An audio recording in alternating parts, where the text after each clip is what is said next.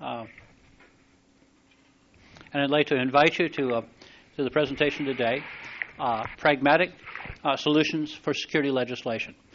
Now, as I have been around a little bit, I was with Deloitte & Touche for 10 years as a consultant, had the opportunity to visit hundreds, if not thousands, of IT shops and meet with both the IT operations as well as the security and audit groups of those corporations, including such companies as U.S. Bancorp, Pacific Corp, Microsoft was one of my clients, down to little mom-and-pop operations that only had one part-time programmer that came in 2 or 3 days a week.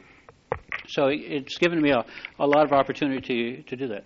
I am the Chief Information Security Officer for UC Santa Barbara as of January 5th of this year. I've been with UC for about 10 years now. Most of that time has been at the Office of the President as the Director of IT Audit for the entire UC system. I also spent a little bit of time with the hospital group that has later become back part of the UC, the San Francisco hospital experiment. And we now have Merced represented. Thank you, Greg. So we've got all campuses. This is great. So what I want to do today, in terms of giving an objective, in terms of developing an approach to pragmatic answers, is to understand some of the security legislation. I'm not going to try and cover all of it, but just try to understand the approach they take. Identify some of the issues, understand a workable approach to dealing with that, and then implement solutions, and then to try to meet the standards of legislation. Unfortunately, when you think of legislation, it's something that has gone wrong, and the legislatures are actually looking for an answer. But the security officer's role, and I feel this very strongly with myself, and I feel that other security officers do that too, is to help enabling the use of technology. It's not a barrier to the use of technology. I think early in my career there were attorneys that you'd take a problem to them and they'd come up with some legal reason why you couldn't do that. But they wouldn't give you a solution. And security officers can fall into that same trap because there's a lot of things that people can't do. They're going to be putting the institution in danger. And so it's important to understand that when they come to you with a problem, the answer is not to say, gee, you can't do that, but rather to work with them in a way that they can do things to successfully get to where they need to go. Getting back to legislation. Legislation doesn't work in a vacuum. People are not happy with something. They go to their legislatures. Legislatures are happy when the people aren't happy with something because now they can make laws about it. The laws then result in regulations, and then the regulations then get revised by the courts. It's not a perfect system, but it is a system that we live in. And if you can think in terms of many of the types of legislation that we've run into, they have actually come out of dissatisfaction with people. This is because of rights that we don't have, because of problems that we've run into, and other issues. And so the starting point is really understanding what is giving rise to the legislation. It doesn't happen in terms of an absence of things that are happening within the environment. So, given that the legislation is going on as a dynamo out there, creating new stuff every day, our IT environment also doesn't stay static. There's increasing use of the internet. There's increasing threats from overseas. There's more security legislation telling us what we can and what we can't do. There are fewer dollars to work with. Does anybody have more dollars? Okay. You use really fewer dollars within the UC system to try and get it done. A couple of bright things is that that there is so much going on in this area that compared to a few years ago, that there are companies that are making money developing security tools. If we had more money to buy those tools, I'd be a lot happier, but there are at least some tools out there compared to what there were before. And I'd like to think that with the change in the environment, there is a greater appreciation for the security issues and problems as we move forward. There's no doubt in today's world that security does have a price tag that can be added to it. Whereas as short as 10 years ago, when I would talk to people about security issues and security problems, there would be no reference in terms of dollars. Talk to anybody that's had a security breach, and they can put a dollar value to that pretty quickly. If not your own, somebody else within the system. I mean, UC had a large breach, and you just look at the amount of money that they spent on the communication, the setting up the answering the call banks, and then the other issues that are there, long before we get into any issues of litigation or getting attorneys involved. So I think there is a greater appreciation for it. Now, the general approach that I'm going to talk about today is to start by understanding the intent of the litigation. Now, this wasn't an original idea from me. I wish it was. But I was watching the Office of General Counsel in terms of how they deal with that.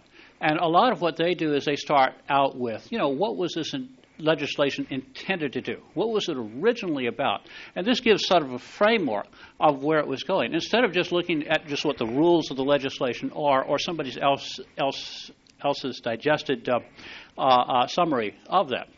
But if you understand the background and where the legislation was coming from, it can give you a little bit of a framework in terms of going in. The next is understanding the business needs, and that is what is the person trying to accomplish, apply strategies, perhaps even standard strategies, and then maintaining a solutions-based attitude. So a few of the pieces of legislation I'm going to talk about today, and these should not be strangers to any of you. The first is FERPA, or the Buckley Amendment. The second is HIPAA. The next is Gramm-Leach-Bliley. The next is FACTA, or the red flags, which we're currently facing today. We have an extension for right now, but we are facing that today. And, of course, 1386, which is one of my favorites within the state. It's actually state privacy, but I've always referred to it as 1386, and I'm assuming almost everybody else has, too. Now, if we consider the context of what we're dealing with in the United States, we have no rights of privacy granted to us by the Constitution or the Bill of Rights. We have a right to bear arms. We have rights to freedom of press. We have other rights that are granted to us, but there are no granted rights to us in terms of privacy. Now, this is true in the state of California because actually the state of California's Constitution does provide the right for life, liberty, the pursuit of happiness, and privacy. It's one of only 3 states in the United States that provides that. So as you start talking about privacy legislation and issues of that, particularly as it concerns the government, this is a relatively new area in which we're dealing with. And a lot of what security has to do with these privacy pieces that they're trying to put together in a way that makes sense for the individuals. Now, back in 1973, which is where giving a rise from where FERPA came from, if you think back to what that environment was, we were just coming out of a horrible war, the Vietnam War. There was probably more alienation between the generations at that time than there has been any time before or since. Vietnam War was not a very good situation. We were then dealing with a president that had committed illegal activities. He'd actually broken into the opposing candidates' area, and of course, Watergate was a result of that. And in 1974, Nixon then resigned. So this was a fairly turbulent period. There was also a concern in that period because, unlike in previous periods, computers started to come to their own. Now, they aren't like what they are today, but you started to have the beginnings of large databases, large systems, Social Security, IRS. A lot of these organizations were starting to develop large databases, and there was the potential of starting to look at those databases across applications. And so there was a concern related to rights at that. And they came out with they had a study group. This was presented to Congress in terms of what privacy rights should include. And those privacy rights is that there should not be any systems keeping personal information whose existence is secret. Now, of course, that excludes FBI systems, but if a company or an organization or a government agency is going to keep information on individuals, the existence of that system should not be a secret. The second is there must be a way for that individual to find out what information is being kept about him. The third is there must be a way for the individual to prevent information that was obtained for one purpose to be then taken and used for another purpose. So in other words, when I give my information to my bank to get a loan, that information shouldn't be taken and repurposed for a political purpose, for a candidate, for another type of vendor who's maybe selling cars, finds out I'm good at that. But the information gotten for one purpose should be used for that purpose and not necessarily repurposed for something else.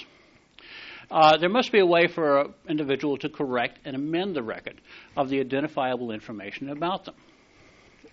And last, any organization is maintaining, creating, or using or disseminating the records of identifiable must assure the reliability of that information for the data that's intended for use and to make reasonable precautions. Okay, so we have the background of the large computer systems coming into place. We have this privacy issues, and these privacy issues have sort of, in my mind, sort of stand the test of time. They're fair. I mean, this is what's right about privacy. You have a government that is going through a great deal of turmoil. You have a president that has then resigned. So in a sense, you have sort of a collision of a whole bunch of things come into place. And in 1974, there were two key pieces of privacy legislation that came out. One of those was FERPA, and the other of that was the privacy legislation in 1974 that deals with state agencies and Social Security numbers. I'm only going to cover FERPA for this. Now, FERPA was comprised with all this: rights of citizens, concerns of big government, computer systems from maturing. Nixon resigns, giving sort of the end of that era. Ford comes into there. Surveys and data, this scientific information and analyzing the data was starting to become common. And remember, there's no rights to personal or privacy, and so people are moving their legislatures to do that. One of the pieces of legislation is that people wanted to know what was in their educational records. If you went to a school in the 60s and you asked to see what the school had in your educational records, they could deny you access to that. You couldn't see it. They'd share it with other schools, they'd share it with colleges, but you couldn't see what was in there, and you didn't have the rights to make any corrections to that. That seemed to be rather unfair, so a senator by the name of Buckley, a one-term senator of the Conservative Party, proposed legislation. Now, did he go through the traditional way? No, he didn't. He did like what is being done nowadays. He got this attached as an amendment to the then funding bill that was signed by Ford. Now, it was so quick and so by the side that people really didn't see it go in. In fact, he came back with Pell 3 or 4 months later and had another bill to then amend some of the language. But essentially what that bill did, and most of what the fundamental piece of that, which is to provide fairness, it gives her a right to inspect and review educational records for the individual, or the parent if the person is a minor. It gives the right to challenge the content. You can't change it, but you can challenge the content of those records. Consent requires for disclosure of those. And so if the organization is going to disclose it to someone other than a select group of specifics, then it requires that. It provides exceptions to the prior written consent rule. In other words, you can consent for those records to be given to another school, another organization, but there are a number of exceptions which it provides for those records to be given to other organizations without that consent. But it lays those out. And like many pieces of legislation that were happening at that time, instead of providing, saying if you don't follow this, there are going to be fines and penalties, they essentially just said, folks, we give you a lot of money. If you're going to be participating in taking that money and you don't follow these rules and regulations, we will withhold that money from you. So it's not a civil suit type of issue, but that's how the entire FERPA structure is put together. It's a recipient of funds to enforce. As I said, the FERPA, Family Educational Rights and Privacy Act of 1974, had been known for a number of years as a Buckley Amendment because it was an amendment to another bill. It didn't go through the same type of back and forth negotiations and things like that as a normal congressional bill. Now, given that as a background, you can sort of see why they would have some of the pieces that they would have. Now, that's FERPA. So you see they're coming out of a level of privacy. They're coming out of giving people rights to records which they previously didn't have, a way to correct that, and then it gives a number of exceptions. Now let's jump over to the HIPAA. It's also it contains a number of things, but this is the mid-'90s at this point. Mid-'90s were a period also of rapid expansion and change. Computer systems by this time had taken on an entirely different role from the 70s. They were and had the potential for this. They were also dealing in the mid-'90s with escalating medical costs. I would have wished they had gotten it under control in the 90s. We wouldn't be facing it again today, but it is still the case. And the idea is let's use computers to share information about our medical history. Because if you're a doctor and you're working on someone, the more information you have about that person, I think, the better it helps them to be able to treat that person. Now, one of the main things that they did is they provided a transaction code set, which enabled everybody to start talking in a common language to how they pay their bills. So the idea is to make this health system to where it was portable, it was accountable, it was administratively simpler to work with. And in talking with one of the guys in our health center, it actually has obtained some of that. The dealing with the insurance companies was a lot more straightforward and a lot of pieces like that. But at the same time they did that, they realized that health information, especially in the mid-'90s, that there are certain aspects of that are very, very private. And so they wanted to provide guidance to them. And so as a result, you had your security rule, which then came back. And they were very specific within the regulations in terms of what you had to do. You had administrative rules. In other words, you had to train your people. You had to provide physical safeguards. You had to provide technical safeguards. All of those which are relatively laid out in a fairly straightforward manner in the final regulations of the HIPAA rule. And then a short piece is that they're going to have they had an enforcement rule there. There again, if you're not following this, if you fail to follow that, it's not that they withhold money. It's not that the United States doesn't give the health institutions a lot of money. They actually are going to come back with fines and penalties. It's a different type of law. It's covering a different type of area, and it's covering a different direction in terms of where they're going and what they're trying to accomplish. Because what they're trying to accomplish is not to make everything private in the health, but rather to provide a way for our systems to work more effectively and efficiently. And as a side piece off of that, they realize if they're going to do that, they have to keep the information private where it needs to be kept private, and it needs to be kept secure where it needs to be kept secure. Okay, privacy rule.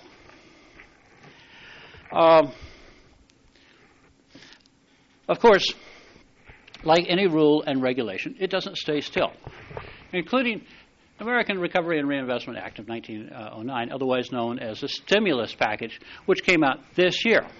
Now, HIPAA has had a number of amendments and regulations ever since it's been, but this year they came out with a change. It requires a notification on covered entities. So if you're a HIPAA entity, you disclose information. You then have to notify the people in which information was compromised. Yes. Yeah. Yeah. Well, I mean, the HIPAA. Yeah. When I trade with the hospital, is that well? Considered? One of the things within the HIPAA regulations is you can go to the hospital and you can go to the health covered entity and ask them to disclose who is this information been shared with. But this is specifically related to breaches of data to unauthorized parties. And so, if you have an unauthorized party that's gotten that, you have to notify them that an unauthorized party got access to the information. And in addition to that, you have to report that breach to the to the secretary. It depends on how many you have or whatever. If it's just a few, you can wait until you have, I think it's 500 or so. Then you can report them all as a group. Or if it's a large breach, you have to report it immediately to the secretary of Health and Human Services, I believe is. Yes.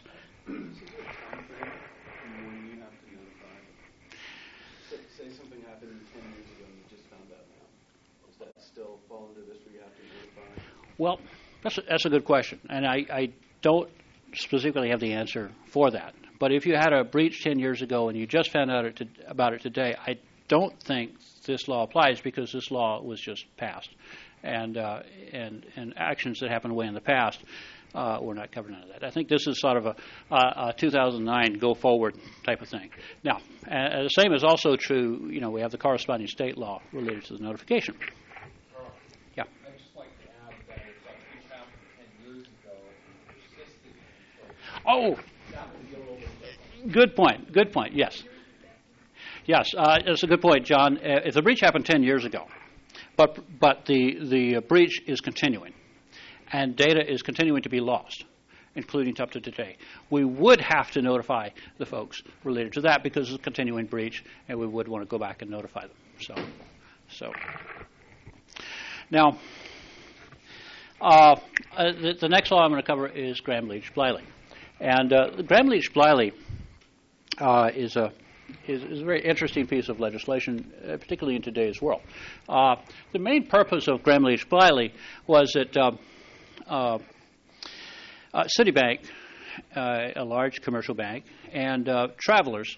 Citibank wanted to buy Travelers. Citibank, big Dow company, wanted to buy Travelers, and unfortunately, under the Glass-Steagall Act of 1933, 34, something like that, part of what they tried to fix with the crash in 29 is they passed a law restricting what banks could do.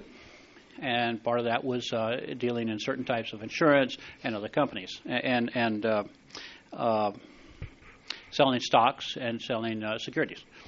Well, banks in the 90s were growing, and they felt that they were more sophisticated. The world has changed, and so essentially they proposed to Congress, as a Citibank and Travelers, that they were so strong and mature that they didn't need the protections of Glass-Steagall anymore. And they were able to convince Congress to actually pass Gramm-Leach-Bliley Act. And as a result, Gramm-Leach-Bliley Act, taking away part of Glass-Steagall, that restricted them from growing into larger corporations because they were more sophisticated back in the 90s and into the 21st century. But Gramm-Leach-Bliley took some of those controls and spread it out, saying, regardless of what type of financial transactions you're doing, if you're doing financial transactions such as making loans, such as providing credit, now you need to provide those same type of things for regardless if you're a bank or not a bank. Well, the university makes loans, mortgage loans in particular, and so we fall under those requirements underneath the Gramm-Leach-Bliley Act, meaning that you had to identify an individual responsible for the safeguards. You had to assess the risk of handling that information. You needed to test the processes that you had, and you needed to change the safeguards. As an aside, Citibank ran into a little trouble.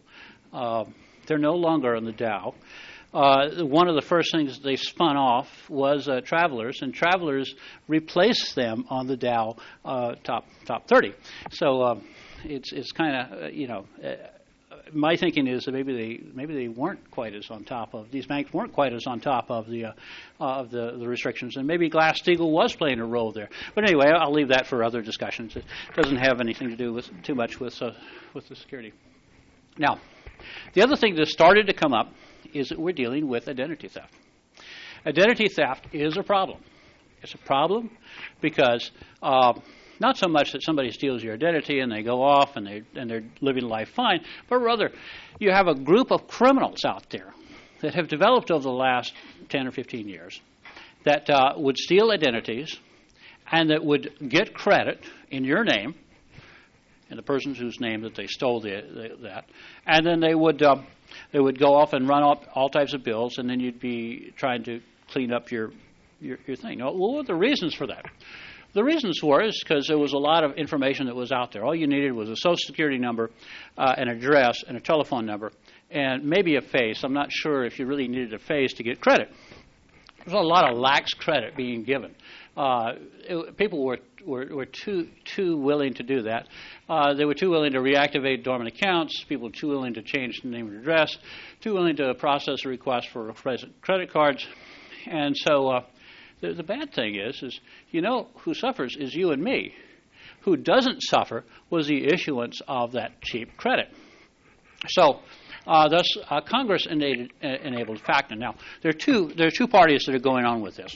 One is the state of California, also in dealing with this same issue, felt that if they could choke off the information to that, because Social Security number was one of the key pieces of information, that they could keep identity theft from happening. Congress took the other approach and said, okay, we're going to attack the credit side of this. And so you see where they're coming from on this in terms of the red flags. And this is probably the most common one that I'm dealing with.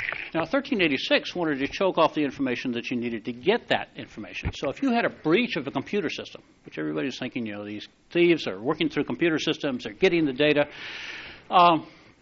Social Security number, driver's license, California identification, account number, medical information, health insurance. So the purpose of 1386 was not to tell us if you have a breach, it's there, you've got to notify people, but rather the intent of the law was to reduce identity theft. Now, identity theft is still continuing because they really didn't do anything to address the problems with credit, but the federal government did. So now we have the federal government coming in with the FACTA guidelines to address these specific issues here. And we, as a university, because we extend credit, we set up accounts for people. Our students are our customers, and almost every campus has some type of account mechanism in place for them to use for local charges and things like that. We fall under this. I don't think the university has been real lax in terms of granting credit. In fact, I challenge. Have there been any people to open up fake accounts here at the university? I don't know. On our campus, we're looking. I don't know that we have seen any. So you got two sides of the same problem. Of course, you should do the notification and give the people a heads up. But the thing about 1386 is different than the federal legislation.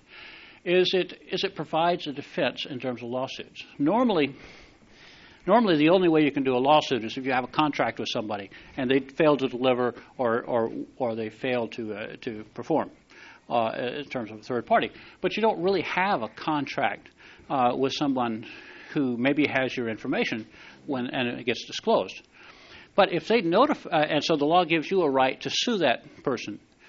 The key with that suit, that civil lawsuit, which is fairly interesting, is it does not provide. It provides that you can sue for actual damages. It does not provide for treble damages, and it does not provide for punitive damages. So the way I read that is what the legislature is telling me is that when you do a notification, what you're doing is you're telling the people out there, say, go out there and notify them. Now, when they come back and they say they've suffered actual damages, you've already put them on notice. You've already put a piece in terms of the defense. They have a harder time coming back and saying, well, yeah, you notified me that my credit was, but I didn't bother to watch it or do anything about it or anything else. And so as I see the 1386, the notification provides an insulation against those civil suits. Now, the FACTA and some of the other laws related to Social Security information are a little different. If you're working as an agency of the government and it's under the 74 law, there actually is a fine and going to the organization and to the individual, which is 74 law. But in that case, the individual and the organization are both liable up to about $1,000 per person. So. So if you're working with any agencies in terms of sensitive information, sort of keep that in mind. I know that some of the researchers on the campus that I'm at do that. So red flags, public law. directs the agencies to issue joint and the detection and mitigation of identity theft. So we're going to catch these identity thieves when they try to open up the accounts, and I think that's probably a pretty good thing. Okay. So the organization, including ourselves, have to put guidelines in place, and we have to then provide a mechanism that when someone comes in and starts providing false identity, false credentials, that we have a mechanism of arresting that person and moving forward in a way that is designed to reduce the likelihood of that identity theft. So, FTC regulations, relatively straightforward, which we're getting swept up into. But the credit unions, the banks, everybody else is also having to follow this. We're under the FTC regulations because we're not a bank, we're not a bank holding company, we're not a credit union, or not any type of financial institution that's regulated otherwise. And so they have sort of a catch-all for those organizations, which we fall into. And the key is to identify what accounts are covered, identify what a red flag is. In other words, if somebody comes and gives you a false ID. I was talking with our police captain the other day ago, and you think of false IDs as being pretty rare. Well, students apparently have a pretty good access to false IDs, not so much for identity theft, but I think for drinking. He was telling me he had a stack of fake IDs on his desk, because what would happen is a person would go to a liquor store and present an ID, and the person looks at it and looks at the person and says, I just don't think you're 36. They usually hang on to him and hand it back to the police department. He was telling me that the holograms, the documentation is there. So fake IDs are not that hard to get. But the idea is, be aware of that as you're opening up an account. Be aware that, gee, is this person real? Is the credentials he's providing make sense for what you're doing? And if it isn't, don't just push it back over there, but hang on to it and take the steps to arrest the guy and stop the identity theft in the tract of why it was happening, because that was considered to be a way that could happen. By the way, the university's program not only follows this path, but it also had a requirement that the program and the existence of that program and the results of that program are reported to the highest governing body within the organization on an annual basis. I believe it was in January that initial report was made to the regents in terms of us, the university, developing a plan for that. And so all of the campuses have been moving forward. I'm assuming all the campuses. I know our campus has. I listened to them present it to the regents. So it's not a trivial issue. So the key steps to a solution. Now, we've walked through some of the legislation in terms of where they were coming from on that legislation, what they were trying to accomplish. Now, the other part of that is that you're dealing with the individual who has a business objective. He wants to get something done. And hopefully he's going to be doing that in an efficient and effective way using computers. So the first piece is to understand the business objective. Second is understand what some of the standard strategies of that, and then to work towards a solution-based approach. So when you're working with an individual, the first thing is to understand what laws relate to the information that he's looking to gather. In some cases, it's one law. In some cases, it's several others. Each of the laws has a different direction in terms of where they're going. And understanding that direction, I think, is absolutely key. Because if you're trying to set something up so that people don't steal identities, it may be entirely different than if you're trying to set something up to preserve privacy, save embarrassment, or try to do something else in which the law may have some other requirement, such as standards for making loans or whatever. But understanding which laws apply to that in terms of the area that they're dealing with. And then focus on what the user's need is.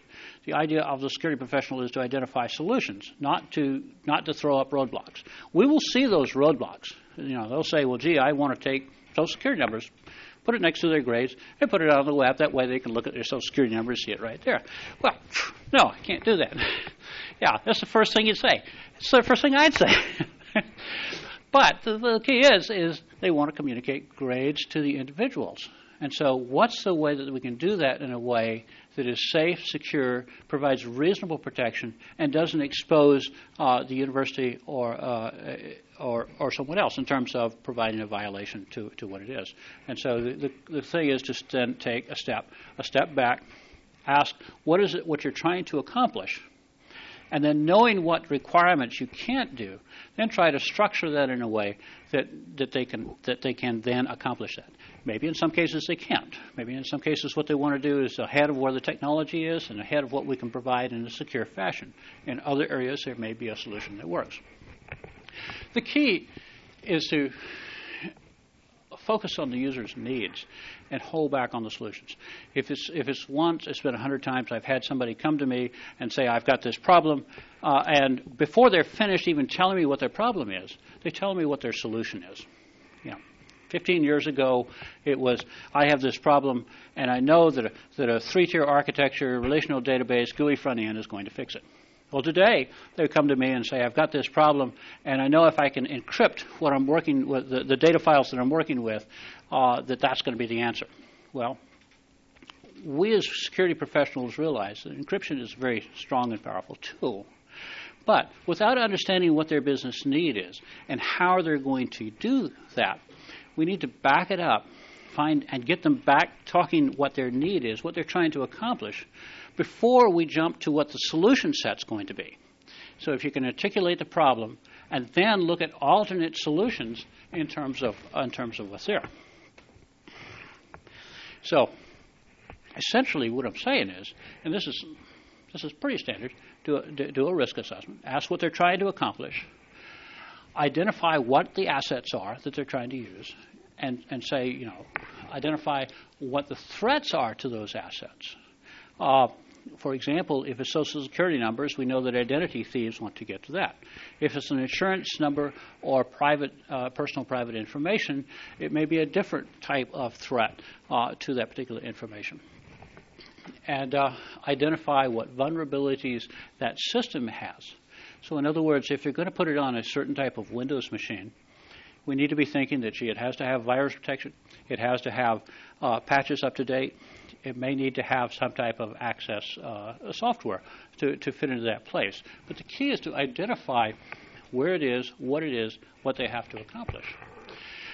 Now, the best answer when you're dealing with restricted information, and restricted information covers all of the categories that I've involved here, is to eliminate it.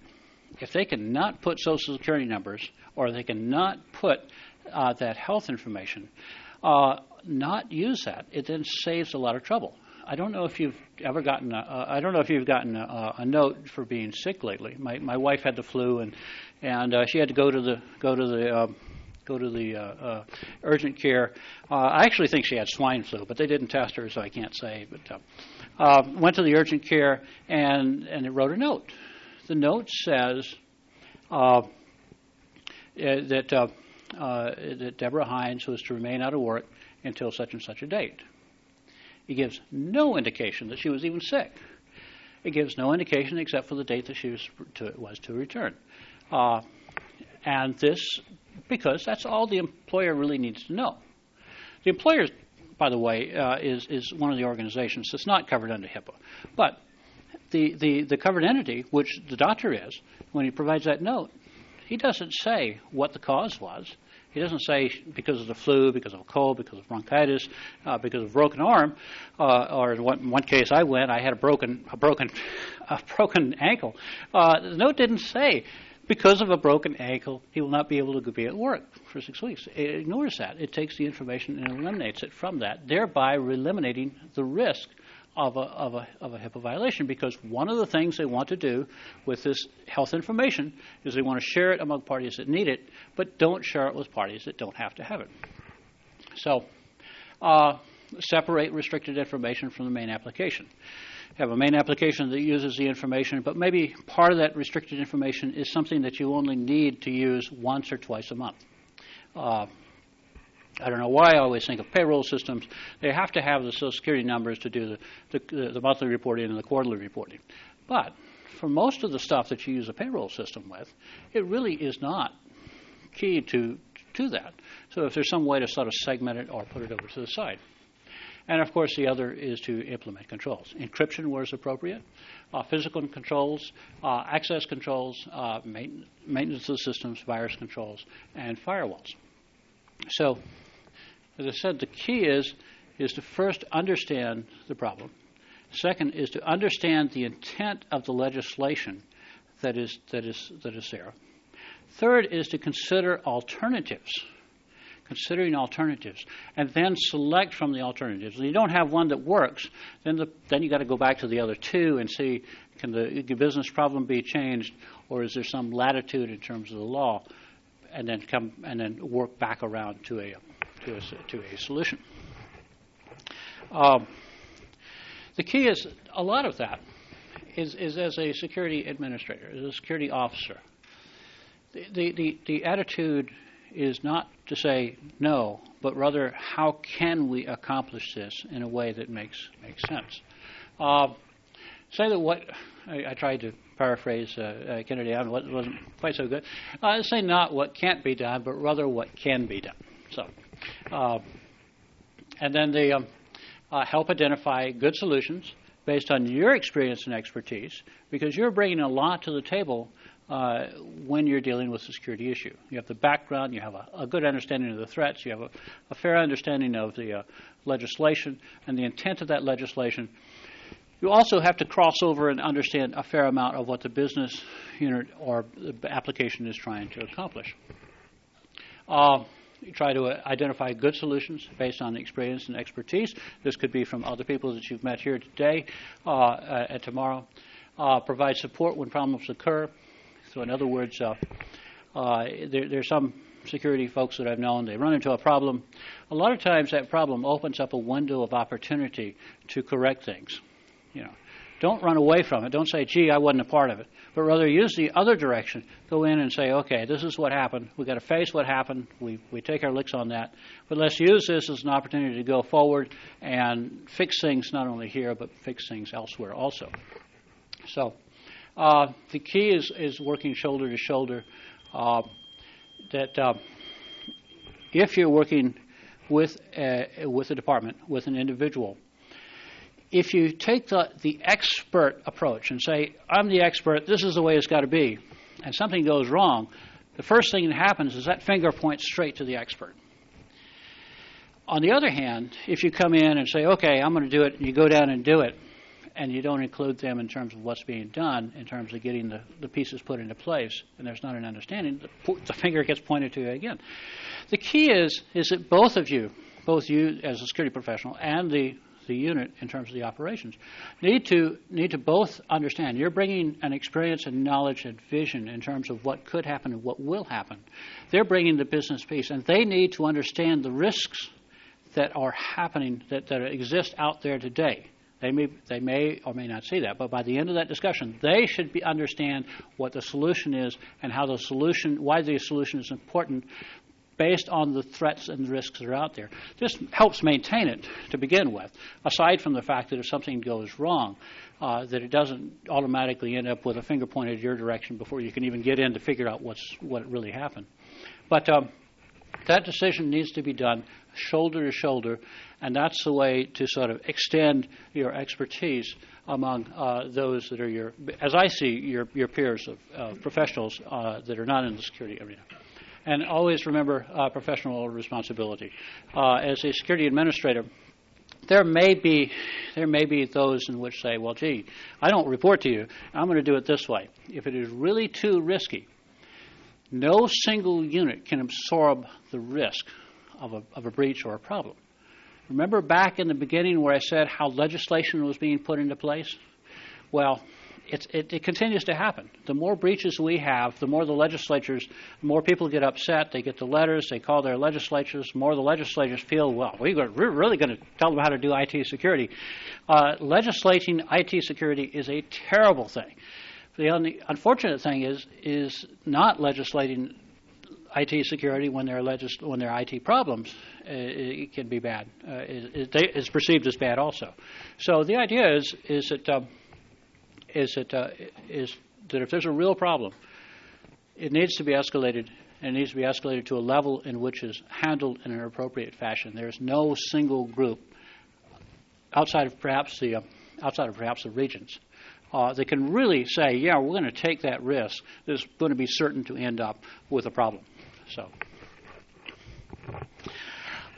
in summary, I spent a lot of time on the legislation. I tried to give some background and feedback into how they went about developing some of that legislation, some of the context of the time.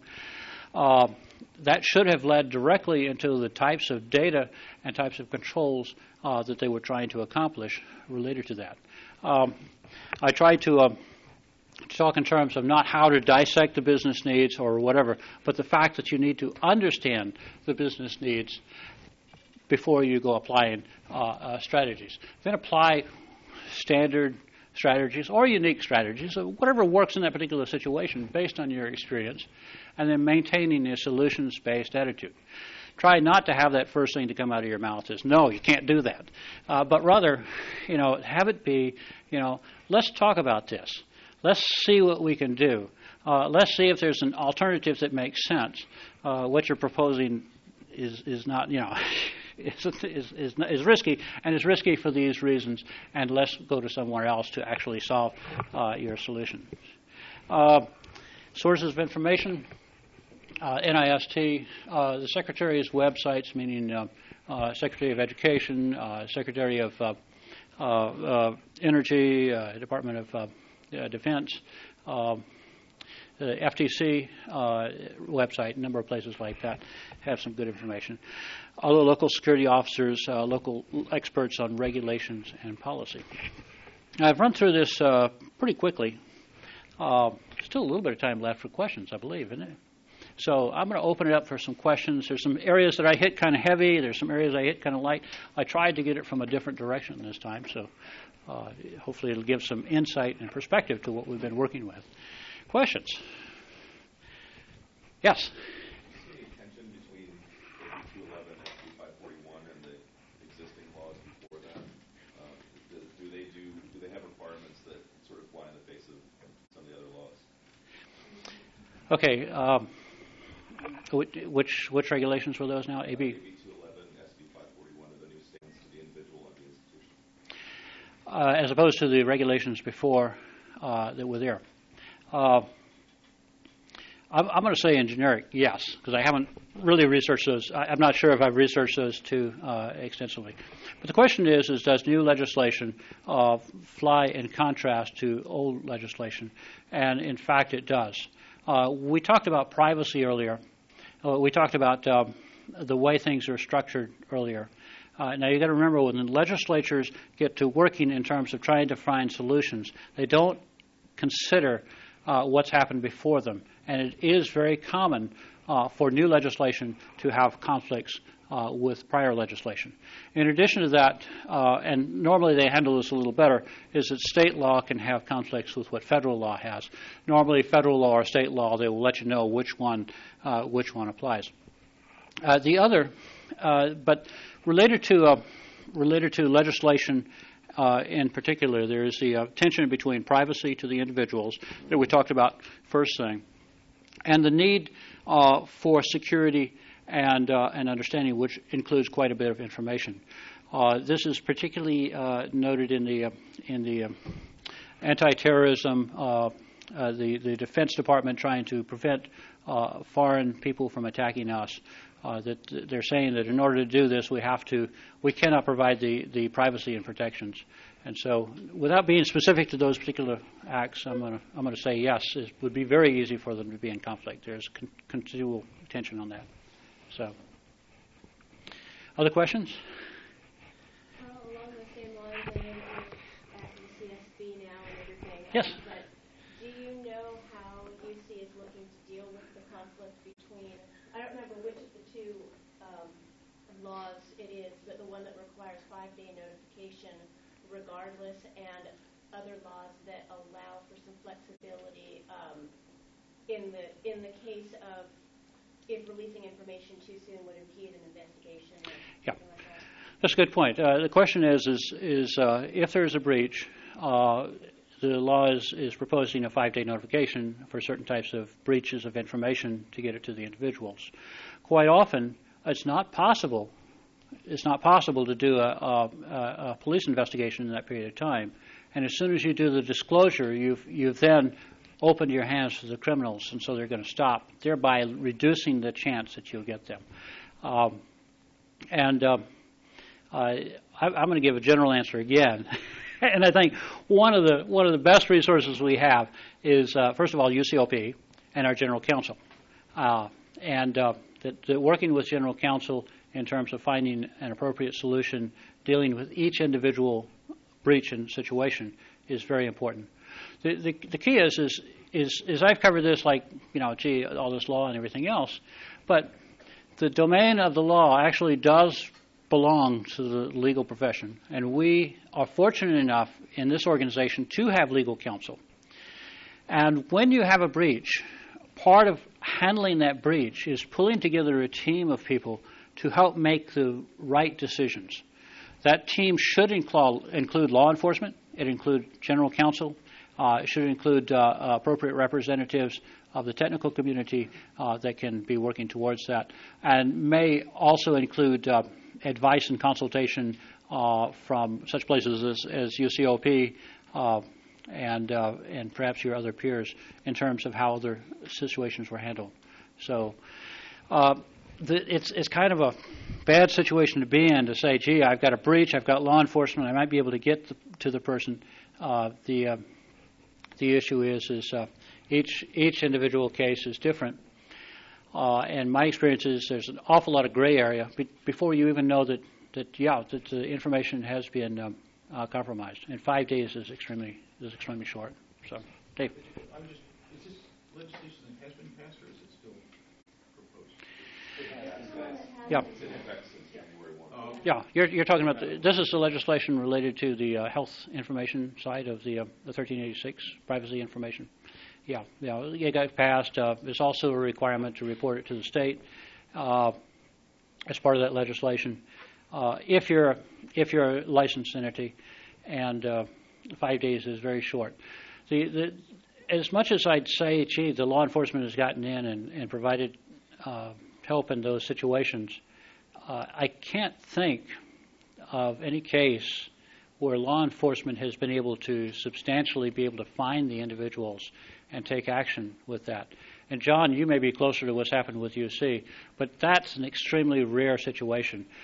5 days is also a very short amount of time to figure out what information has been breached. Well, 5 days is nothing. It's not necessarily enough time to know what to get the addresses. have a breach or not. Yeah. Well, it says John? something about the design of the systems that maintain that information. Well, no. 5 days, you have to have a system that actually could tell you. Yeah. And sometimes they may not have the information that you need for the notification. John, you had a... I just wanted to make a quick clarification, so perhaps you Yeah. can repeat this. To me, California Medical Information Act, or whatever, 211-541, imposing 5 days. The 5 days was as a result of all the fun stuff that happened at UCLA. So, kind of like the UC baby that we're dealing with here. I expect, and this is my own opinion, I'm not an attorney, my opinion is that for a law at some point. I can't say it's going to happen soon, but realistically, as Carl pointed out, you notify within 5 days and you don't have the ability to proceed, you basically blown any chance of catching perpetrators. Yep. So I think that will wind up being tested in the court of law. When we talk about tensions between 211 and 541 and other laws, there's actually a big convergence coming. High tech is sort of the first of it at the national level. Feinstein has been pushing for years to have breach notification laws on the books on a national level. And high tech itself, excuse me, because of the direction it's going with enabling the exchange of electronic medical records, you can bet the Fed is going to be on top of any breach information after September 17th. Yeah, that's a good point, John. I'm going to try and summarize. Okay. Yeah, new legislation has come out from the state, including health information in terms of the privacy. They also have a 5-day limit in which, from the point of identifying where the data has been breached for a notification. This doesn't leave very much time for notification in any circumstance, and it certainly doesn't give very much time for the police to get involved. The good part of that is, and as John mentioned, is that there is a convergence related to the legislation, and I've seen that already. For example, in the breach legislation, originally as written, it was the custodian who had to do the notification. That has been changed. It is now the owner that is responsible for it, and the custodian has a responsibility to report to the owner. Now, this happened after the federal legislation came out, and I went back to look at the state legislation because we were discussing this among ourselves within the UC, and before, because I was ready to make a comment on the call saying no, it's the custodian, not the owner. I went back to check the state legislation, and they have amended it to conform to the federal legislation to where the custodian has a responsibility to tell the owner, but does not have the direct responsibility for the notification. And as I said, 5 days is really very, very short amount of time to even determine if you've had a breach, the extent of the breach, much less get all of the addresses and telephone numbers and contact information that may or may not exist in the database that was breached. So it is quite a challenge. SB 1386, I think, had a provision where I didn't know who information got leaked. Yes. They got an ad in the newspaper. Yeah. No, that's true. Yeah. And there is some, as I remember the statutes, there's some latitude for that. But when you're talking health information, you probably don't have as much a luxury there in terms of that notification because of the nature of the systems and everything else. So, when somebody steals a laptop and you don't know what's on it, you can let people know. Yeah, John. Are there any statistics about the resulting civil liabilities? Like, for example, you have private information on a laptop stolen, but Yes. you didn't take precautions of encrypting the data. Or like you were just saying here about the custodian must tell the owner. What if the custodian doesn't do it in sufficient time? I'm just wondering if there's been any studies of the directions of case law, the sizes of penalties. Excellent question. Yeah, and the question is have there been any civil litigations related to the breach of information law? And I look for that now and then. I'm not aware that there's a lot. John, you raised your hand. Just to mention, I don't know any specific numbers to answer the question. I'd suggest getting in contact if you really want to pursue this with the Paul Law School. And they put on a annual symposium this year. It was held 2 months ago. And the topic was breach notification law 6 years later. So they have all the resources. Okay, but it's being even 6 years. It still is just probably getting there. I only know of one specific lawsuit related to 1386, and that was an injunction, and the judge did not hold. So there hasn't been I don't think there's been a tidal wave, and I think everybody is looking to see what's going to happen there. So, yes. So you had mentioned right at the beginning understanding the intent of the legislation. Yes. And it's that's interesting to me because I get a lot of requests for data, and I generally rely on, at least at my level, on what policies have come through, through the UC chain. Yes. So I'm wondering from just an applying that statement, is that just a general rule of thumb, or is there some sort of do the regents UC actually try and do that with the policy? No, the question is does our policy reflect the intent? And having worked with Jacqueline Craig, who did a lot of the policy development, and John, yes, I think there is an effort to incorporate within our policy the requirements of the various laws, including the intent of that. Now, the trouble is you talk about conflict. We have a security policy and we have a privacy policy, and that can also engender some conflict also. So anyway, I'm just about at the end. I think 2 minutes or whatever. So 1 minute. Thank you. Yeah, I appreciate it. I'll be hanging around a little bit. If you have questions, I'll be here the rest of the conference. And so if you have any issues or questions or concerns, don't hesitate to give me a holler. Thank you.